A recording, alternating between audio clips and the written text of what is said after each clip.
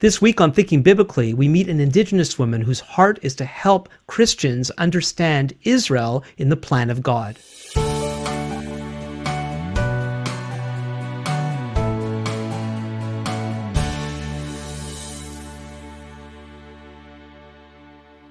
Welcome back to Thinking Biblically. My name is Alan Gilman. Thinking Biblically is a podcast dedicated to exploring how all Scripture speaks to all of life. Before we introduce this week's guest, I'd like to remind everybody to please remember to subscribe if you haven't done so already. Also click that notification bell on YouTube because that is how you'll be notified whenever a new video is posted. As well, please put your comments in the comments below, or you can email me at comments@thinkingbiblically.org. Feel free, please, to also share this because that really helps get this out to more people. Well, it's my pleasure to introduce to you Melody Greyeyes. Melody has been the National Director of CMJ Canada since January 2021. She graduated from the University of Saskatchewan Commerce Program in 1993 with a major in finance and has worked in both the private and public sectors.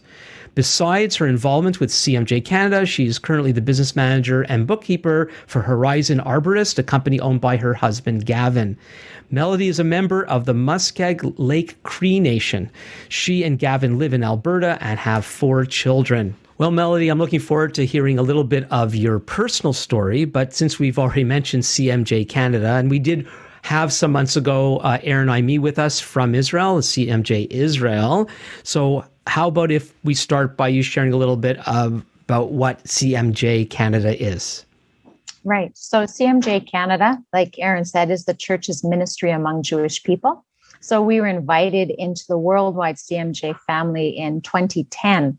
So our main goal here in Canada is to study and educate the church in Canada about the Hebraic roots of our faith. And also we are here to support the Jewish people, to combat anti-Semitism, and also, of course, to share the good news to both Jew and Gentile. So this Hebraic roots thing, I know there's a lot of people that are familiar with that term, and there might even be some differences of opinion exactly what that is. But what does that mean to you and to CMJ? Well, I came to faith actually later on in my life. And so I didn't really have a full understanding about where our faith actually began. And that would have been very helpful at the time because this gives us the big picture of God's redemption of the whole world when we understand the Hebraic roots of our faith. And so this gives vision actually to the church in Canada as to what God's big plan is and how we actually fit into it. I think it's very instrumental because one of the scriptures that the Lord says is, without vision, the people perish. And so it's imperative. And I think every believer needs to understand the Hebraic roots of our faith. And of course, understanding the Hebraic roots give us a deeper understanding of the scriptures in many areas. Well, you're singing my song because I say the same thing, that the big picture is so important for people to understand the details of God's plan.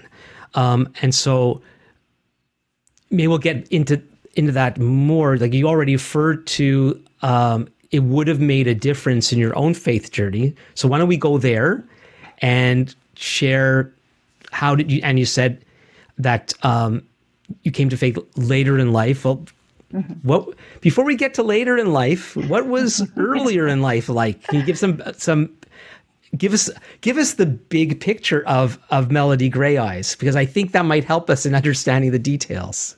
Sure. So we'll start actually a generation before me. So my parents, my mother and my father, were both residential school survivors. They went for, my mother 12 years, my father 10 years. And so they were taught in the residential schools that when you have children, you should raise them in the church because that's what they were taught in residential school.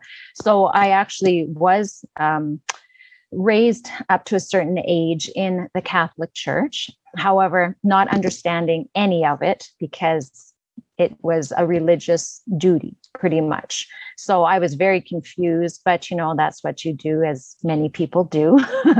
And but that didn't last too long.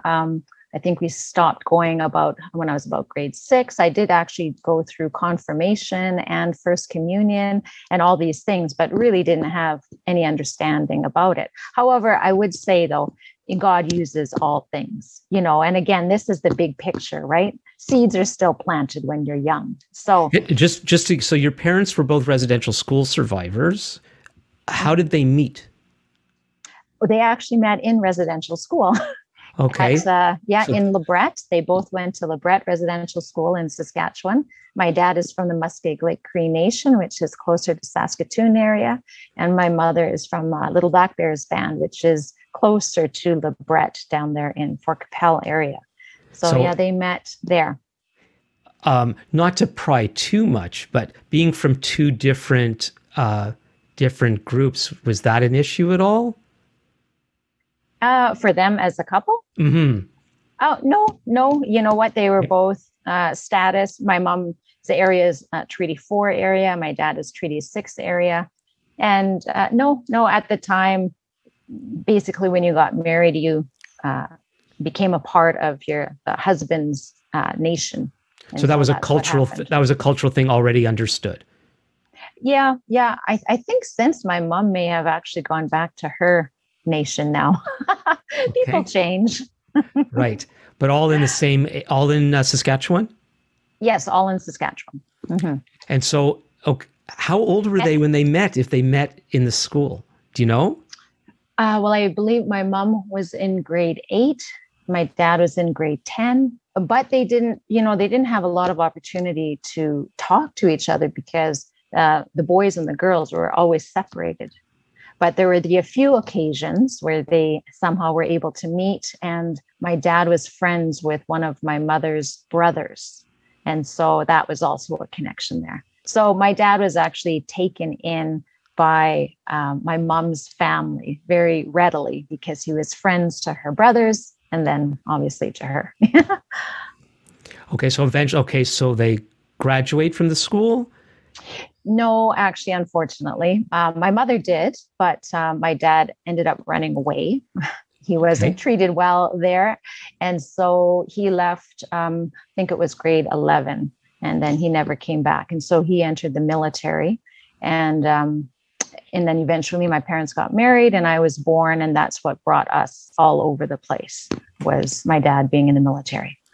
Now, I know a little bit about your story because we had the privilege of having you, your husband, and your mom come and visit us back last November here in Ottawa, and we had a lovely visit together. At least we thought we did. We did too. and Gavin filled me in with a little bit of your parents' history, your dad's history in particular. Sadly, he had passed away some months before. But some of the things about your dad that he was sharing, and I don't want to go too far down. You're going to see where I'm going to go with this in a second.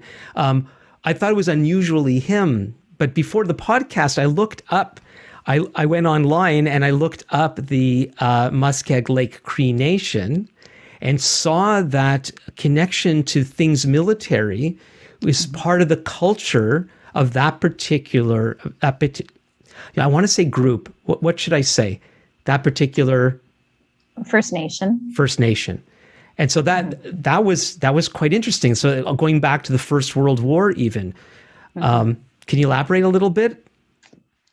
Well, just I know our nation is ranked very high among First Nations that have a lot of military influence. We've had people in all the wars.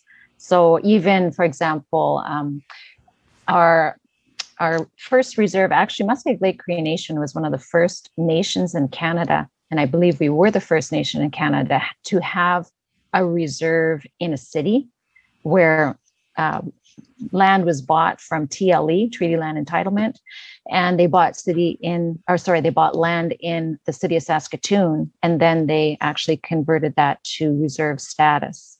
And so that reserve status, that reserve it's called, I think it's called, Veterans Plaza, something in Cree, to give honor to all the veterans from our nation. And so even at most of the powwows that we have usually an annual powwow, and it's always preceded by the veterans that come in for the grand entry. So they're very honored on our reserve. As many nations in Canada, we are warriors as well. And so we honor them. And they fought for Canada. It's unfortunate, though, in the past that they weren't treated the same as other veterans when they came home. When most people came home, they received land for their service. But the veterans of Muskeg Lake and of many nations did not, because they were Indigenous.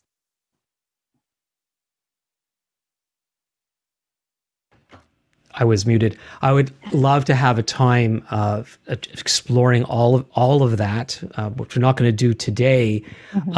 But obviously, between the residential schools, the way the Indigenous veterans were treated, there's all these injustices, and yet I'm fascinated by the fact that there's still this pride in their service, instead of renouncing it or some other thing. Can you speak into that? And I think it's important because of where I think we're going in this conversation, because we're going to be talking about peoples that are not normally known to be connecting, and on one hand, we live in a world where they talk so much about humanity and tolerance and everybody together, and yet we live in such a polarized, divided world today.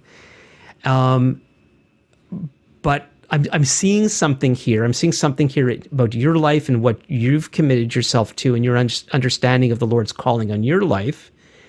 And the little bit that I know of you, I think there's something in your heritage that has led you this way. Maybe I don't know if that's what you meant. It would have been helpful if you would have known a little more. But can we go so? Why didn't the Muskeg Lake Cree Nation reject their veteran heritage based on how Canada has treated them? As you were speaking, I was just thinking that because we were the first peoples to this land, we do have the responsibility to steward the land. And I think that is well known, by Indigenous peoples in Canada. But so to steward the land and to be a part of the wars is a way of stewarding the land. And then also taking it a little further into the spirit realm, because we were the first peoples to the land, we're also what we call the gatekeepers to the land. And so there is this responsibility that we have. And so I believe the people, they understood this, and they went to fight for this land because we are to be good stewards of it. So you're saying that injustice doesn't give us the right necessarily to give up our responsibility? That's a good point. Yes. Yeah. I think that's a take home. Yeah. And even I believe it was 1960, where Indigenous people didn't have the right to vote until then. Yet they were allowed to enter into the armed forces and to fight for Canada. That says something too, but they still did. Yeah, it's that they did, them. and they did it with honor. Yes, and still seeing it as an honorable thing that they did, and they rightly should be thanked for their service. And it does happen, right? There was a special honor for your dad on Remembrance Day. Right, which is why we came to Ottawa, because he was a part of the PPCLI. So they had that for all PPCLI. What is that for people who don't know? PPCLI is the Princess Patricia's Canadian Light Infantry. So that's one of the battalions in Canadian, the Army. Very good. Okay, so you were raised in the Catholic Church till however how long. You're just going through the motions like a lot of people do with many religions. What changed in terms of, like, when did believing in Yeshua, Jesus, become something meaningful to you? Right. So I guess I became an age where I started to say, okay, well, why are we even doing this? And so I said, well, I don't really want to go to church anymore. And so mom and dad said, sounds good. We won't go either. So I think they were just doing what they thought was the right thing, not that they didn't necessarily understand or believe at that time either, but they were doing what they were told was right. And so I went on my journey. And but you know what? The thing was, I always knew there was a God, though. That was never a question. And I think you could say that about most Indigenous peoples, that there is this understanding that there is a God. So it wasn't until actually I was in my early 30s, I finished my degree. I had gotten married. We had our first house. I even then had my first child, and then realizing, okay, all of these wonderful things has not filled this void in my heart. And I knew it was the Lord. Now, keeping in mind throughout my early 20s, university years, I did go seeking for the Lord, for God, not the Lord, but for God, whoever he was. And so I sought to find him in our cultural ways. I sought to find him through other religions, through yoga, through this, through that, and never found him. So I thank God for that, for protecting me from going down a road any further. And so actually one day, the Lord, his story is amazing, because I was traveling with some believers to and from work, and they were always talking about Jesus. And I was like, oh no, don't talk about him anymore. I don't want to talk about him, because, from growing up, once I became of that age, I thought, well, God is not in the church. How can God be in the church with all what had happened to our people? There's no way that Jesus is the way. So I really had this offense in my heart against him. And so, and my parents didn't even speak badly. They didn't incite this into me. Like I said, they brought me to church, and it was just the history, me finally realizing and understanding the history. I made this decision on my own. And this was an offense of my personal offense for what my parents had to go through. And so anyways, like I said, after I had my first child, I was looking. And so the ladies that I was going to and fro with, she was very excited. She had found her church, and that she was very excited about. And I actually said in my heart to God, I said, well, God, if you're in the church, I'll give you one chance to let me know that you're in the church. But that's it. I'm not going to belabor this. And so she actually said, I said, well, where is this church? I'll check it out. And so sure enough, she said, well, that very night, she said they were having an Alpha welcome dinner to the Alpha course, which is a course of people who are inquiring about Jesus. And so I'm like, okay, well, you got food. So I went home, got my husband. We went there for the first welcome night. And then we ended up, the Holy Spirit just kept drawing me back. And so that was the beginning. But that it took 3 years before I actually said yes to Jesus. I was very, very skeptical. So that was a very, it took you a few years to kind of fully get it. But with the offense that you were carrying, I know it was the Holy Spirit, but was there anything in particular that allowed you to continue to consider this? So you go in, and like many people, my own people too, like most of us wouldn't even go to a church because of the bad history between Christians and Jewish people. And you go, and so what was it that allowed you to be open? Do you know? Well, so in Alpha, they just have a video, they share a few things, and then you go into a group. And so thankfully, the Lord put us in a group with the pastor, and I would fire questions at him, very skeptical questions, and he would just receive them all with grace. He would not come back at me and, judge me even with the scriptures, even with the word. Because for me, I was like, well, I don't even believe that the Bible is real. Don't quote scripture back to me, because that really, anyways, I didn't know it was scripture. If he was telling me anything, that was scripture at the time, but I obviously heard some truth, but so much grace, so much love, so much acceptance, always ready to just answer any questions I had and not to be really judgmental toward me. And then actually, after we'd been going a number of weeks, one day we said, well, maybe we'll go to a Sunday service then.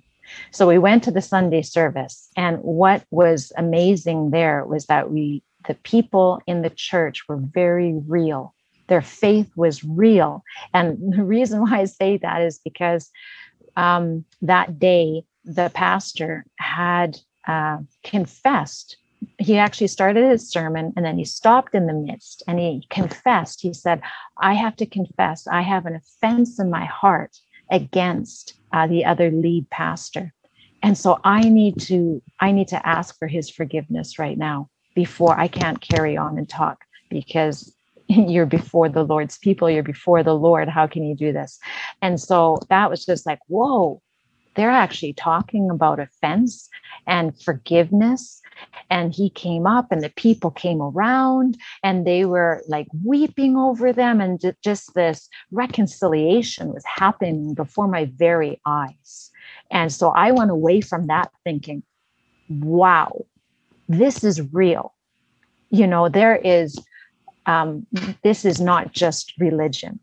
But even still, it took many years after that. And then I would ask people every Sunday, I'd go back and I'd ask people, what is your experience? How do you know that Jesus is real? And I would ask for their testimony. So that took a long time, but that's how skeptical I was.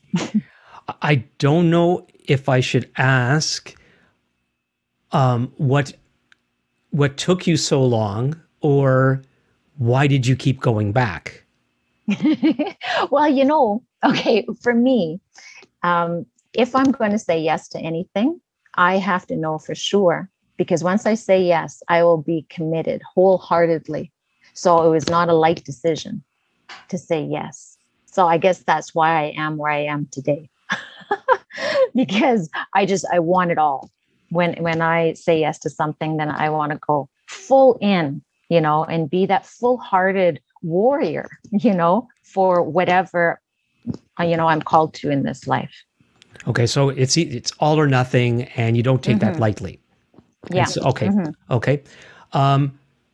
When you decided to take that step, were there still issues in your heart concerning your understanding of the church and your people? Yes, I did not understand how this all worked, and for example, just like the Jewish people, we were told we had to forsake our heritage, in order to be a Christian, to be a believer. And so that was always a real conflict inside of me, because first of all, coming from the next generation of residential school survivors, I didn't know my language. I didn't know my culture.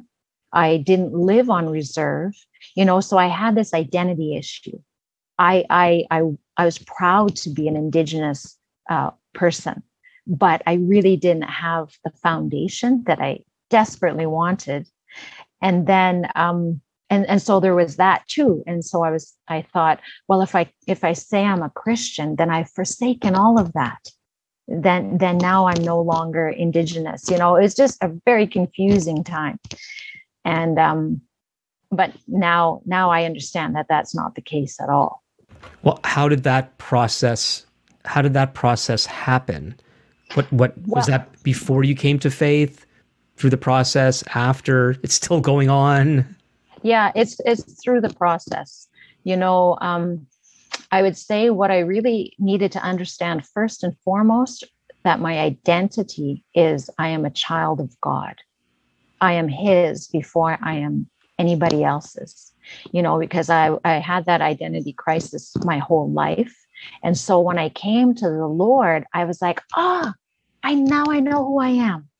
The greatest thing, I'm a child of God Most High, of Adonai. Well, I didn't know him as Adonai at the time, but of the Creator God. And so that was like, now I know who I am. But then there was the real working out about this. How do I fit in being an Indigenous person? And then actually, depending on, especially we started going to a different church after we were baptized, and then we went to YWAM because we thought we were so far behind. We had to get some discipleship, and quick. My husband and I were actually baptized at the same time. So we went to YWAM, and that's where I really experienced the love of God, just that overwhelming love and acceptance. And through that time, he did some deliverance for me just by being in his presence. It was amazing. And then since then, going to another church, and you'd hear, okay, the Indigenous people in Canada, it's time for you to rise up. And I would say, what does that mean, to rise up? What is our purpose? I don't understand. What do you want me to be? I don't even know my roots, And because there's so much involved there. So, for example, I always wanted to speak Cree. That's my parents' birth language. But my dad never wanted to teach me. I would ask him again and again, but he was ashamed, he was taught what's the importance of it.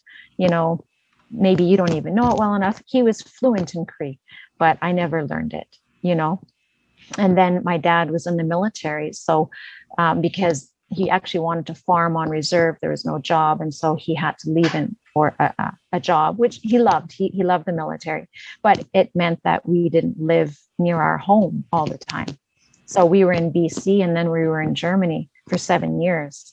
And so I always knew I was Indigenous. I was always proud of it, but I still didn't have that.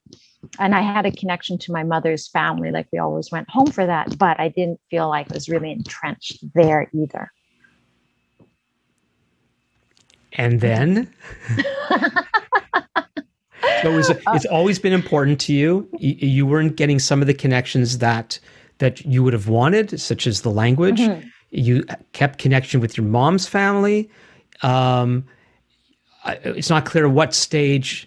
Well, maybe it is clear. So after the YWAM experience, you're in a church community that values something about the various peoples in the world, because there are still today, there's a lot of people think that we should kind of be all mushed together, like homogenized into one kind of Christian thing, right? Which you and I would agree that's not a biblical thing. We see a diversity of nations within the broader family of God through the Messiah.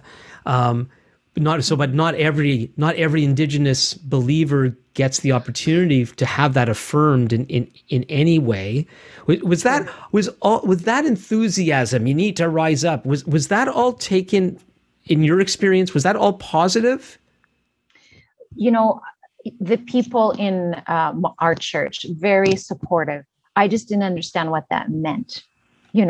So for example, there is, Billy Graham, the great evangelist, he had that word about the sleeping giant, which are the Indigenous peoples of North America, that when the sleeping giant wakes up, there's going to be revival. Things are going to be happening. And so I think this is like the underlying thing that people are waiting for. When is the sleeping giant going to wake up? But then I think, but who am I? What could I ever do? But so it was this whole process of, okay, now I have to grow into that identity of being a child of God, and also being, like you said, still set apart in an ethnos, that we do have a different calling. And I believe for Indigenous people, one of our callings is to bless the Jewish people. And I didn't understand that at the time. Of course. But, so it's been a journey in this. But, the Lord has planted seeds for, not since the beginning, but shortly thereafter, seeds were planted. I just didn't fully understand the big picture. Because frankly, the Jewish roots are not widely taught in the church. The significance of Israel is not widely taught in the church. Even though I went to YWAM, Israel was never discussed. The big picture was never brought about. And I think, what a wonderful place to bring the big picture, because I like to see the big picture. I like to understand where it started and where it ends. When I came to faith in Yeshua, I thought one of the things that was confusing to me was that it sounded like this Jesus person just dropped out of thin air and just believe in him and you're going to be good and you're going to have eternal salvation.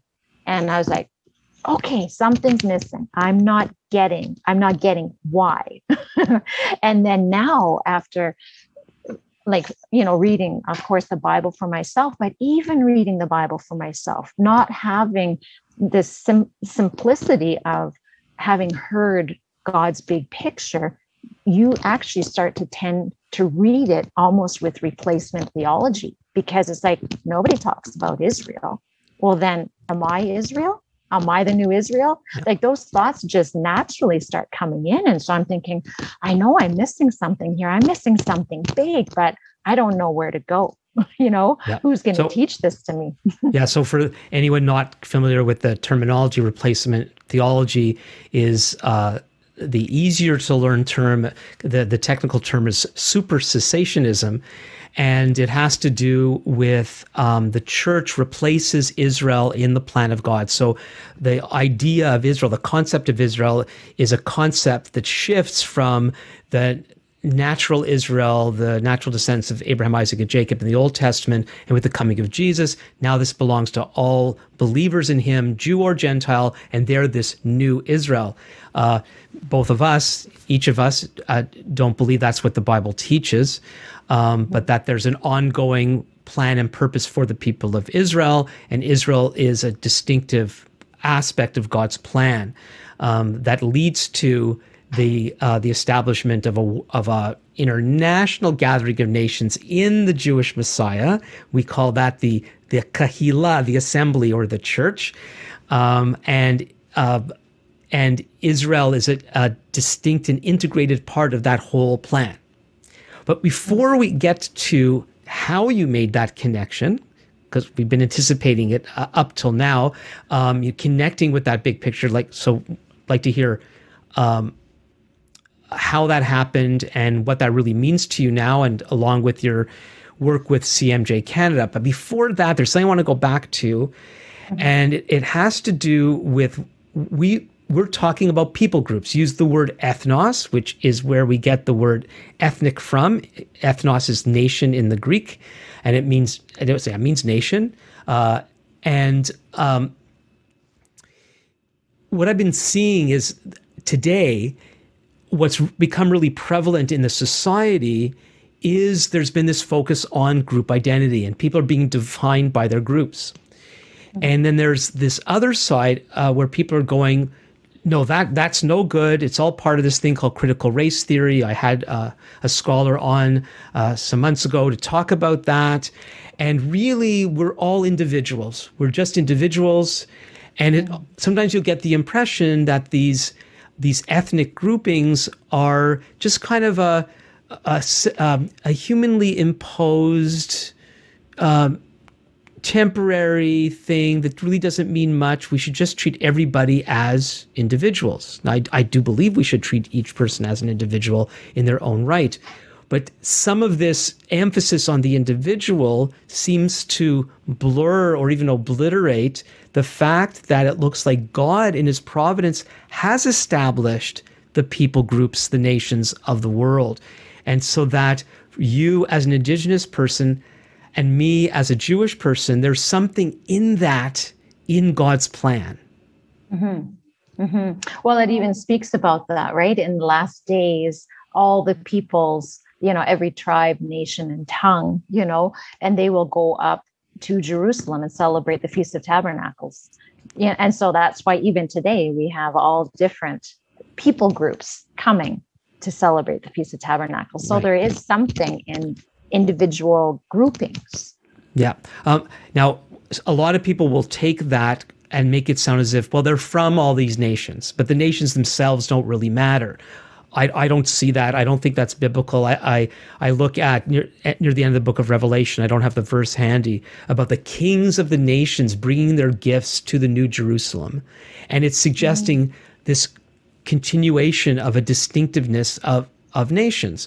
We see it is not about the nations, but in the olive tree metaphor that Paul uses in Romans 11, there's clearly a Jewish distinctive and a non-Jewish distinctive sharing from the nourishment of the root of the same olive tree.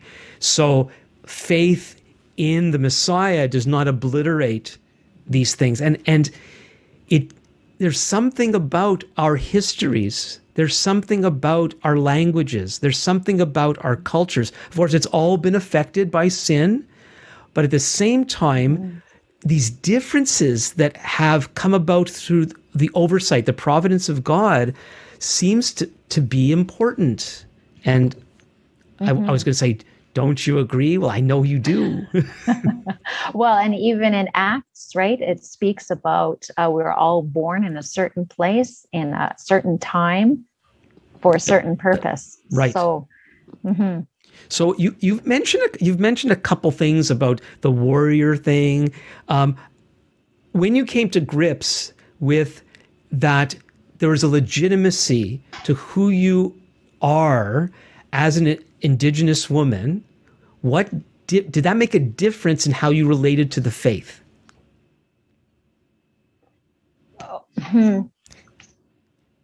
Well, I just trying to explore what it is that my specific purpose is, because Paul talks about us being all one body and we all have a different function.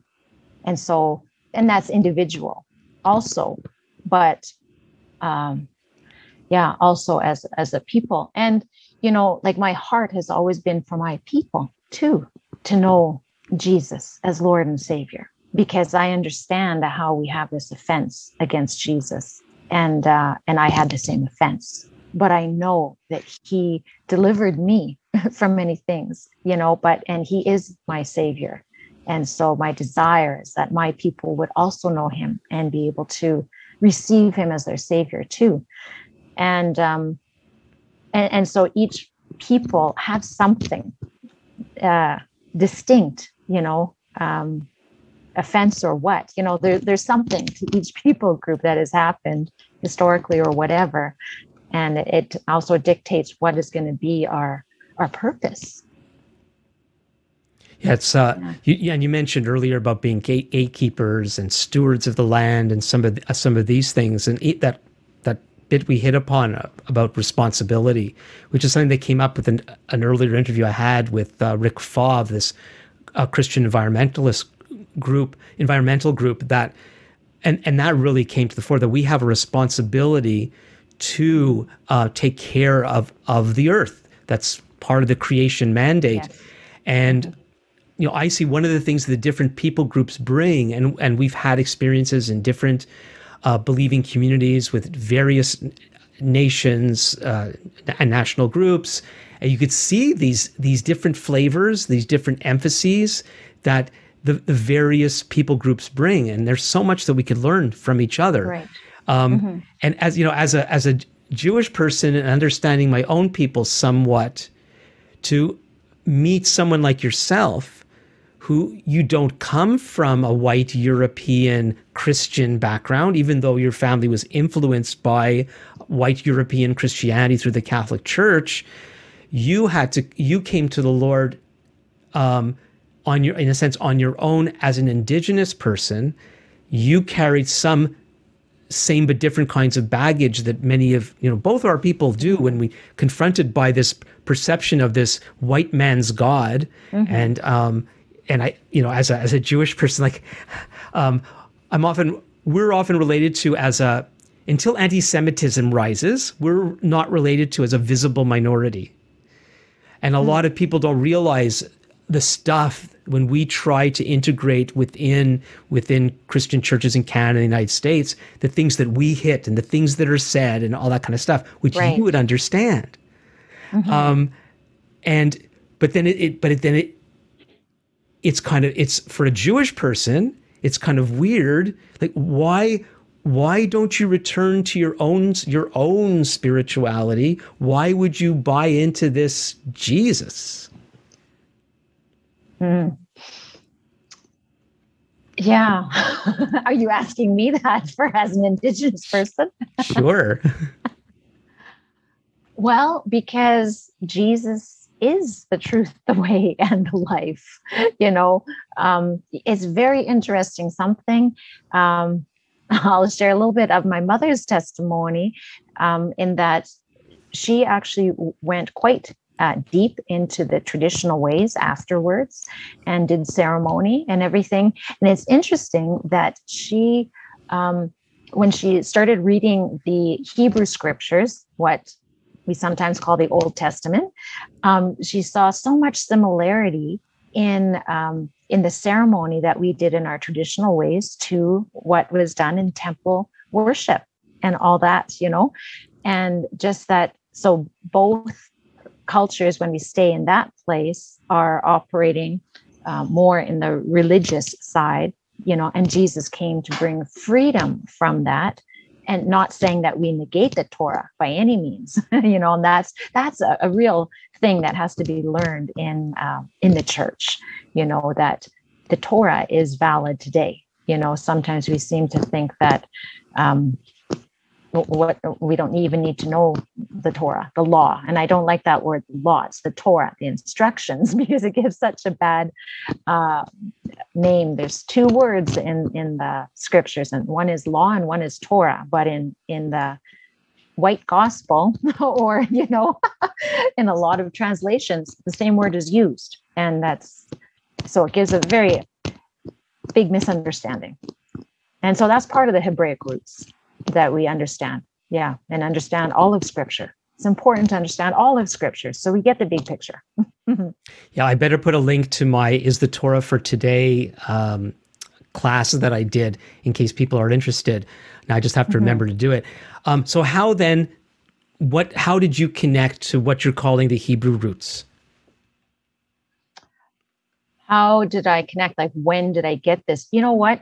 Israel, I believe, it's by revelation, as most things are with the Lord when we go someplace deep, and I think just as the scriptures say that the veil is over the Jewish people for a time, I believe he's also put the veil over believers for a time. Not everybody, of course. There are many denominations out there that do teach on Israel, but my experience has been many have not.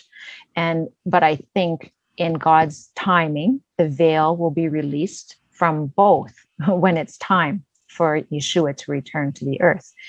So I think for Hebraic roots, but now is the time, as all your listeners know, Israel is now a nation. All these prophetic scriptures are coming to pass in our day, that many generations before could not see, yet still believed. And so, God uses people to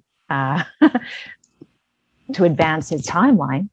And so now we're living in these exciting days. It is time for the veil to be removed from believers to understand his big picture and the Hebraic roots of our faith. It's very important. Now, did I read somewhere that something special happened on a trip to Israel that made a difference? Yes. Okay, so this is what you're talking about, the revelation.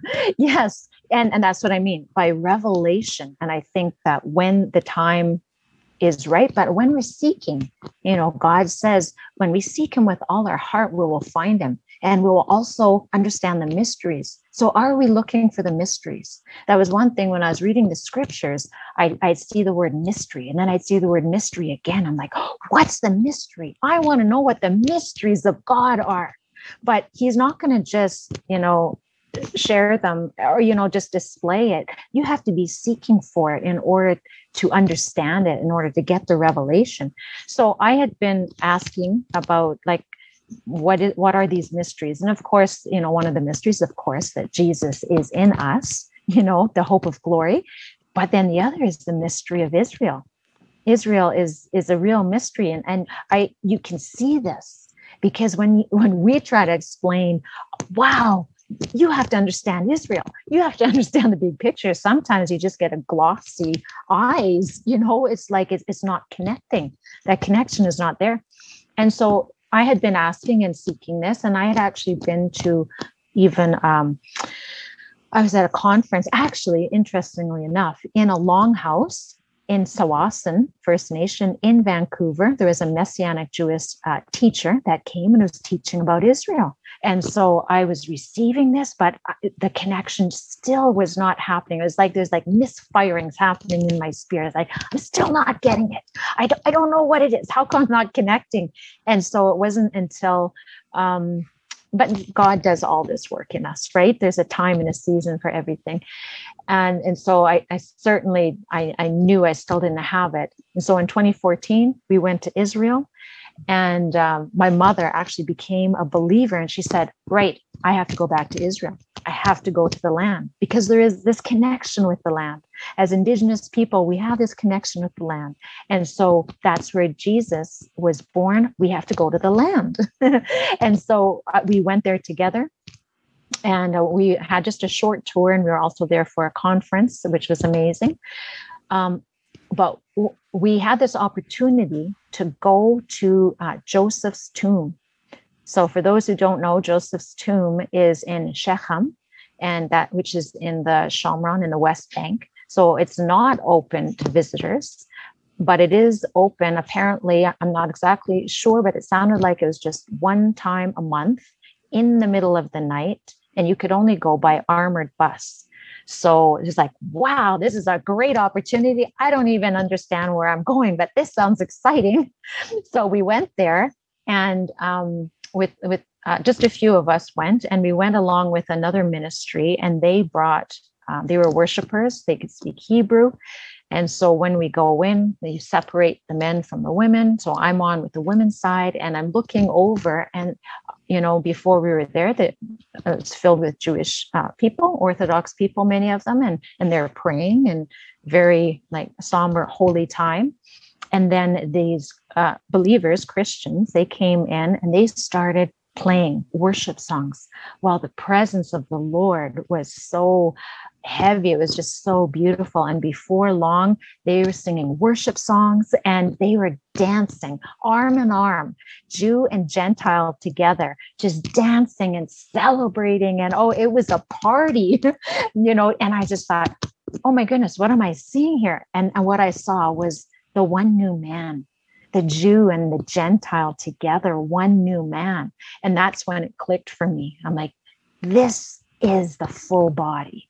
This is the pinnacle of unity in Messiah, the Jew and the Gentile together. We talk about unity in the church. And this was one thing my husband and I, when we not first came, but there was such because I always felt, like I said, kind of an outsider, not really a part. And so even today, I'm always looking for those ones who feel like they don't fit in, and to bring them in. The body of Christ is to be unified, it's to be love, or to be one. And so that's always been on our hearts, is to bring this unity. And then there's the next level, I tell people, of unity. And that's the Jew and the Gentile together in Messiah. That one new man. And not meaning, like you said, we are still distinct. Israel, the Jewish people, have a special calling and a very high calling. They're meant to be the light to the nations. and we have a different calling, to provoke the Jewish people to jealousy. And how do we do that? By our love, by our blessing. There's no other way that we can provoke the Jewish people. They have everything. They are blessed. They are blessed of of the Lord. Yeah, but we're a lot more needy than what a lot of people think. But so being at Joseph's tomb that's when the lights went on. Yeah. Mm-hmm. And you go home. Yeah, I go You go home home. and What's different? oh, it was like, oh my goodness, this is the missing puzzle piece. This is what I've been missing my whole walk. So that was 2014, and we came to the Lord in 2003. So that's 11 years later. If my math is right. That's a long time. But in that time, I was growing in knowing who I was as a child of God. And we all have to begin there. We have to know that we're loved. So how'd you connect with CMJ? Funny enough, so the gentleman who we went on the tour with, he's with Return Ministries, and he was doing this the following year in 2015.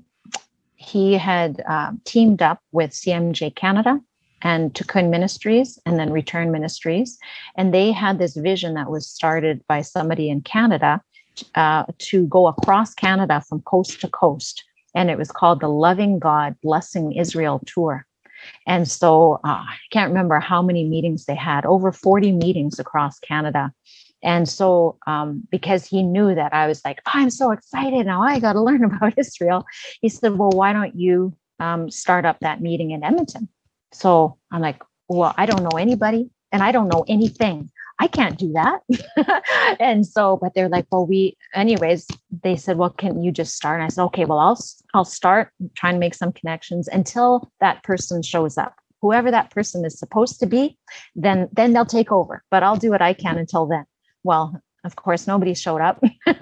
And but I did have a team around me. You know, God brought these people together and we put this thing on. And so God is amazing. You know, it's all in his hands anyways. And so that's how it started. And that's how I met CMJ Canada, was when they came across. And I met Aaron Imey at that time. And yeah, and then they came back. And so I just, for CMJ, like I said, one of the major parts of CMJ Canada is to educate the church. And I just so felt, and my husband too, that that's so lacking in the body of Christ in Canada, because I wish I had this teaching. And so that's why we got involved, and we started a prayer group here in Canada, and then just started helping more and more. And then eventually the director was wanting to pass it along, and I certainly was not interested in being the national director. I thought, I can't be a national director. But, you know, in our weakness, God is strong. And so I said, yes, God, whatever you want. But I said, but, you know, God, you know, my heart is for my people, that they would know Jesus. Now you're giving me this heart for Israel. I don't know how they connect. But I'm just going with how you're leading, and then we'll see how it connects. If it connects, I didn't even know it did. So first of all, I want to ask how people can get involved, but or make it answer both things at the same time. What are the things that people can get involved with CMJ Canada? Anything going on at this time? How can they connect? That sort of thing. Mm-hmm. Well, so I saw this vision even before I came on as national director, that we would have prayer groups across our nation, little fires across all, because Canada is so huge. And I know there are people praying all over the place. But what we found is that we really wanted to be involved with Israel, but we didn't have a place to kind of fit in. And so for us to establish a prayer group was really good for us. It made us learn and grow, and you get together with other people who may not otherwise have a place to get together and pray for Israel. You know, we all have different callings, and many people are called to pray for Israel. And so that's one way to get in. If any of our listeners feel like they would like to start up a prayer group or be involved in a prayer group, then to please contact us, and we will give training, you know, because that was one thing, is that we didn't hardly had any training, and so we were learning and growing as we went. But we want to be able to equip believers in how to pray for Israel, what scriptures, because we want to pray by scripture, and not necessarily be pulled off into the political realm. We want to stay on the kingdom agenda. What does God say in his scriptures? So that's number one. And number two, actually, just at the beginning of this year, on January 1st, 2022, we established Canada House. So that was a ministry that CMJ Canada was waiting to establish for some time until the right time came about. And it's a house of worship and a house of discipleship in Jerusalem. And it's there to educate about the Hebraic roots of the faith. And so that's in Jerusalem. And so we always need people to partner with us. And what's very interesting about this is on that tour, the Loving God, Blessing Israel tour, what wasn't even known to CMJ at the time, the Lord said to CMJ Canada to establish a Canada House, very, very distinctly. And then what was found out after was that there actually was a Canada House in the past, which they didn't even realize. So in Auschwitz, in the concentration camp, it's such a terrible story, but when the wealth of the Jewish people was taken from them, all the wealth was stored in warehouses. And the Jewish people actually called those warehouses Canada with a K, actually representing, like using the name of our nation, Canada, because it was a place of prosperity and wealth. And it was a good place to work in the concentration camp. And Canada was spelt with a K. And so this is one way where the wealth was stolen from the Jewish people. We want to give back to the Jewish people. We want to redeem the name of Canada. And so for that reason, Canada House is actually spelled with a K to identify this redemption of the name of Canada. We want to give back to the Jewish people what was once the tarnished name of Canada. And in addition to that, Canada House, another reason why it's spelled with a K is to identify with the Indigenous peoples of Canada, because Canada was actually Kanata, actually where you're from. And that's spelled with a K, even though it's Kanata, but it's Canada. So it's very funny living in Kanata, Canada. Right. Yeah. Yeah. Mm-hmm. And so for that reason, also, like I said, I believe the Indigenous peoples have a major role in blessing the Jewish people. We have similar experiences, not always positive experiences. We've both been hurt by the religious establishment. We've both had issues related to our lands. We've both lost or in danger of losing our language, not Hebrew, that's been resurrected, praise the Lord. But, for example, I don't know my language, just assimilating into mainstream society. We've been told we have to forsake our culture. So we have a lot of these similar experiences. And so we understand the Jewish people maybe more than maybe other people. And we honor the Jewish people. We honor you as the firstborn. You are God's firstborn. And you brought Messiah forth. How can we not honor you and always lift you up and bless you as a people group, believers or not believers? You are God's chosen ones. And so I believe that as Indigenous people, once we are taught this, and even in deep down, we know, that you are special, that there is this connection. And so for that reason, Canada House is also, we want to have an Indigenous side to it. In Canada House, knowing that it's the ethnos of Canadians, the First Peoples, blessing Israel. In addition to, of course, all Canadians. Canada House is for all Canadians. But unfortunately, as the scripture says, sometimes the last shall be first. And very often we're the last. But this time the Lord wants to ensure that the Indigenous people are there truly in, blessing and being a voice of blessing. Well, that is beautiful. So if people want to know more about CMJ Canada, the prayer groups, Canada House, what should they do? You can contact me, which should be wonderful. So you can email me at director@cmjcanada.ca. Excellent. And you can also go to our website. Information is on there for our website, which is just cmjcanada.ca. And I believe there's a video about Canada House that people could see on the site and hear that story that you shared. Yes, the one about Auschwitz and the whole meaning behind that. Yes. And of course, if anybody would like to have us in their churches, we are always willing to share and to come and share about the Hebraic roots of our faith, to share about Israel, to share about Canada House. So that would be wonderful. Excellent. Well, Melody, this has been a real pleasure. Thank you so much for doing this today. Oh, you're welcome. It's a pleasure to be here.